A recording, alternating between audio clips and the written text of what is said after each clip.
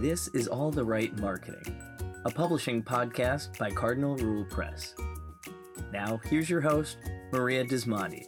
Welcome, ladies and gentlemen, to All the Right Marketing, where we talk with business owners and industry leaders about marketing their programs and products.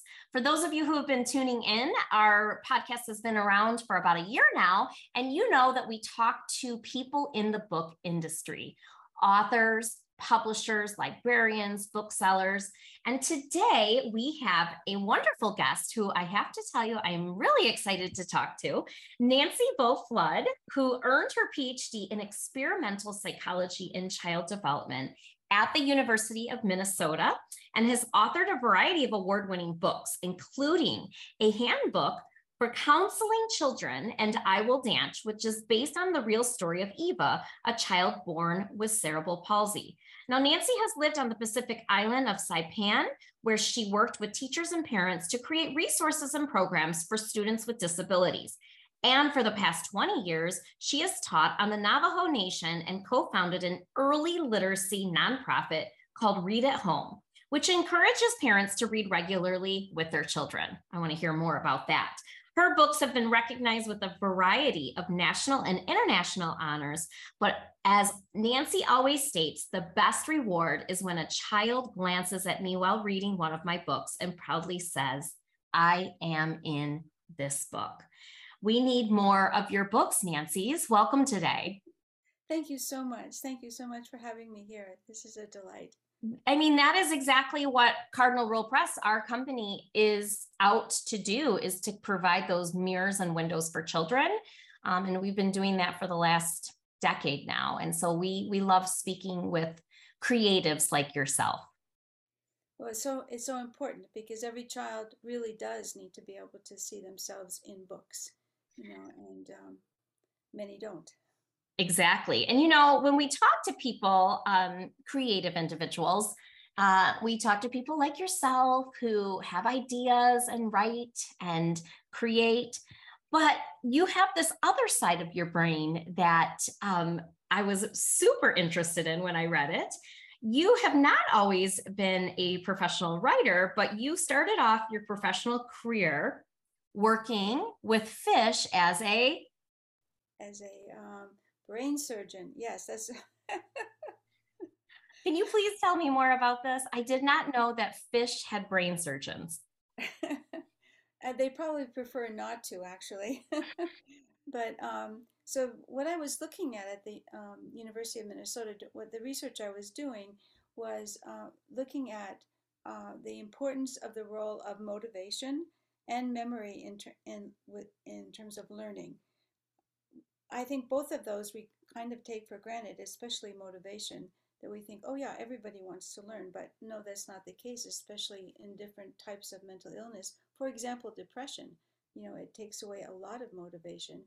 And the other part of learning is obviously we have to have memory, short-term and long-term memory. So the reason for fish, fish actually can learn some, pretty tricky tasks like getting through a maze to be able to get to food. That's most basic. And but what fish don't have is they don't have that cortex, that outer layer that is our very much thinking layer, information processing layer. But they do have the midbrain, and the midbrain is that amygdala and that hippocampus. Those words have become certainly more popular. So what I could do as a brain surgeon is ablate or damage a little part of the amygdala or the hippocampus to see how that affected motivation and memory, and see how that affected learning. I didn't have to worry then about the cortex because there was no cortex. That kind of experiment really can help us see what's going on in the brain in terms of what's important to learning. So again, you can see that right away. What about kids learning? What about kids who are neurodiverse or who have brain trauma or have different types of mental challenges or emotional challenges? So how many years were you working in this field? Oh, I was at the University of Minnesota almost 4 years, and then I was at London University for a year doing some postdoctoral research. And then I was doing writing about the area and talking about the area, and slowly was shifting from doing research to actually working as because I also was had my credentials as a counselor for children and families.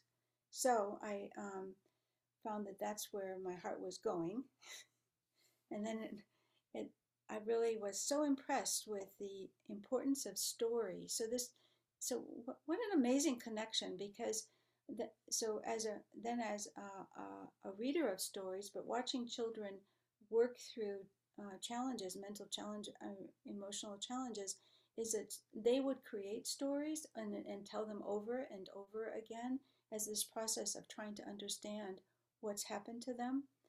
And I want to say, like, one phrase is, one story is worth 1,000 statistics. That when we're touched, when our heart is touched, we remember the story.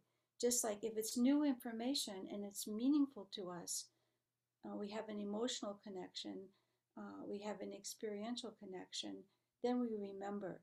When it has no meaning or no emotion, it just, we study for the test, we take the test, and it's forgotten. Wow, that's really powerful. And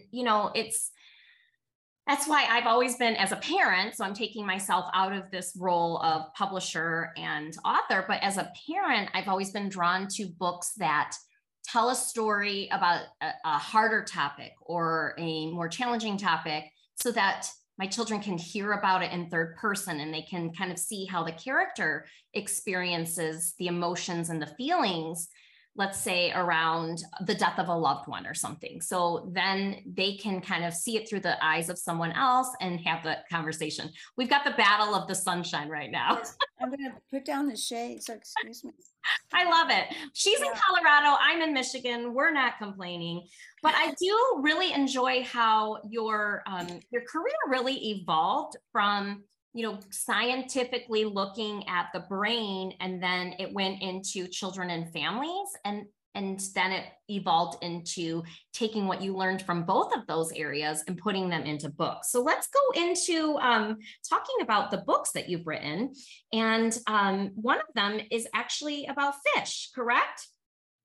Did you write a book about? No, hold on. No. Water, that's close. Okay, tell me about that book. Tell me about one of your first books and how that happened. Well, one of my first, it's a nonfiction about water and the tremendous importance of water. And again, it's interesting what something different about it is that I told stories about water, a couple of stories. One is that there's statistics about how many women and children, especially girls, have to walk for water every day, but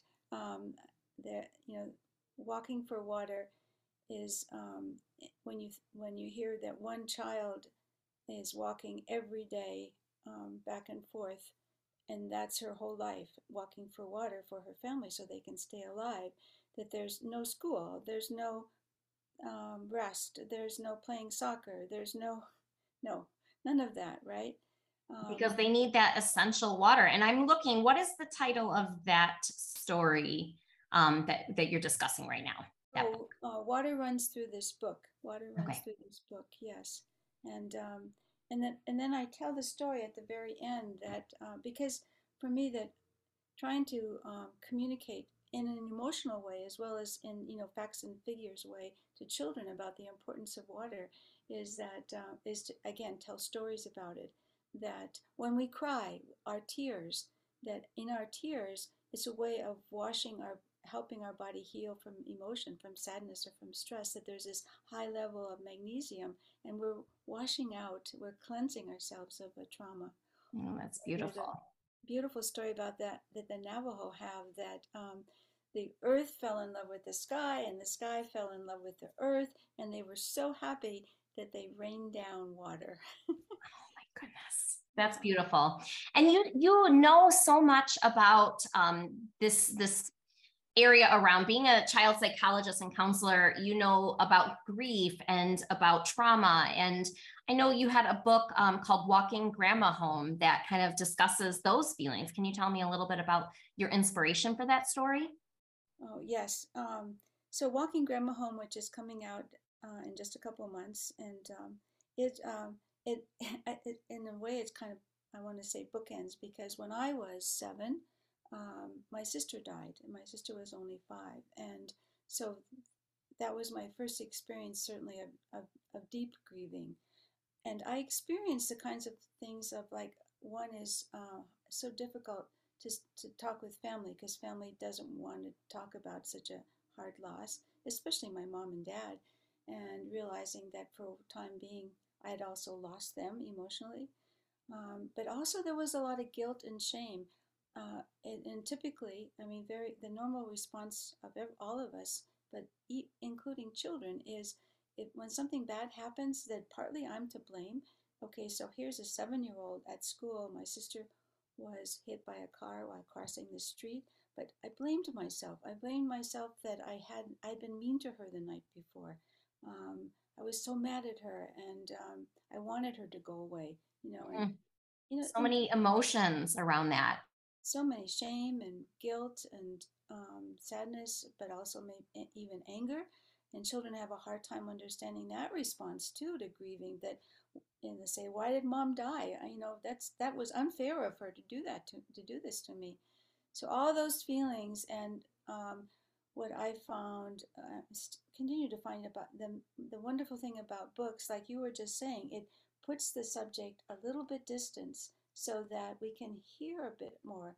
Like let's say the A Bridge to Terabithia by Catherine Patterson, and this somebody loses a good friend, and in that book too, there's blame and shame and anger, all of those things. Um, One of my favorite books is Charlotte's Web, dealing with this. Charlotte has to die, and Wilbur's mad about that, right? Uh, Exactly. so it begins that conversation, and that's where I think the power of story is that we're talking about another human being, another situation, but similar to mine. So I'm not the only one. Oh, I thought I was the only one that ever felt that way. And that's particularly too with any kind of mental illness. But also, we can talk about that person. We can talk about Charlotte and how she felt, and I don't have to risk and talking about my own feelings, my own heart, because that's too vulnerable. Absolutely. And so you spoke both about grief, feelings, the mental aspect, but then the physical aspect too in your story that came out in 2020, I Will Dance. Tell us a little bit about the inspiration. This is the story with a young child with cerebral palsy, correct? So the inspiration was watching a dance company in Minneapolis, I Will Young Dance. Um, my family was partly involved with that, which is how I got introduced to it. But dance has been part of our family. So and it's an all abilities, all ages, which I had never seen before. I've certainly seen dance where maybe there's wheelchair dance, but uh, it's not all abilities. And in this dance company, it is all abilities and all ages. And when I watched them practice and watch them perform, I thought, oh, I'm going to feel sad. I'm going to feel sad for the young people or the older people that are need a wheelchair in order to be mobile. But instead, it was beautiful and it was joyful, and to see the joy on the faces, of the dancers, I was so moved, and so I asked if they would like to have a story written about them because everybody needs to know this. And what I learned from them, like you always end up learning more than you give, right? What I learned from them that to me is so powerful is one is not only does everybody have, of course, have dreams and wishes and goals, but and we don't want it to be limited. We don't want anybody to limit us. So even here is this young girl who can not even fully move her face, but and only her lower arms. But how is she going to dance? But no, here she's determined to do that. And what she's also looking for is not only being able to fulfill what her passion is, but a community in which to do it. So it's not being like, okay, separate. Okay, now we will see those with disabilities dance. No, it's part of this very community of dance, of the dance world, the dance community, to be part of that community. So, and the third thing I learned was my disability does not define me. I am first me, right? It's Ava. And then, yes, it's Ava with cerebral palsy, but I'm not cerebral palsy. I'm Ava. Oh, wow. You hit the nail on the head with that one. I am not cerebral palsy. I am Ava. That's beautiful. That's beautiful. So what next? What are you up to now? You are a busy woman. You've had a very busy career. Tell me what you're working on now. Well, I'm working on a couple of things, of course. On the fun side, I'm working on, of all things, a bird book, but it's a bird book that celebrates spring, celebrates song, celebrates the taking care of our environment, and just every new day there's the coming of dawn.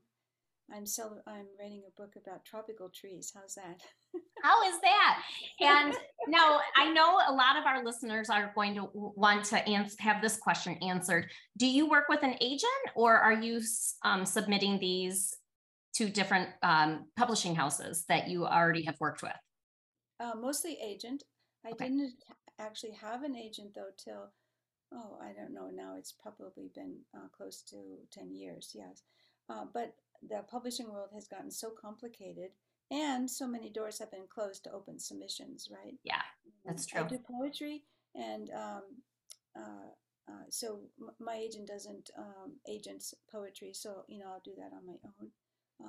I've been working on a Vietnam historical novel, and also he doesn't want to handle that particular work. So it's a combination, but mostly through agents, yes.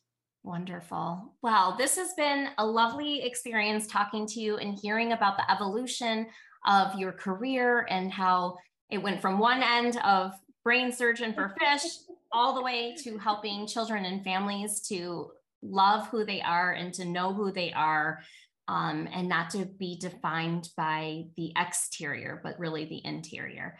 Thank you so much for having the time to speak with us, Nancy. We appreciate you. And for those of you listening, please know that each Tuesday we come out with a new interview, speaking with someone in the book industry about how they get their messages into the world. Thank you, everyone.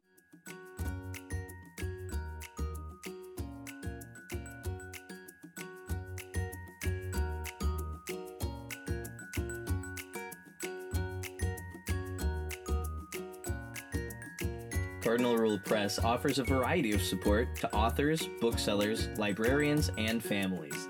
Find out more at cardinalrulepress.com.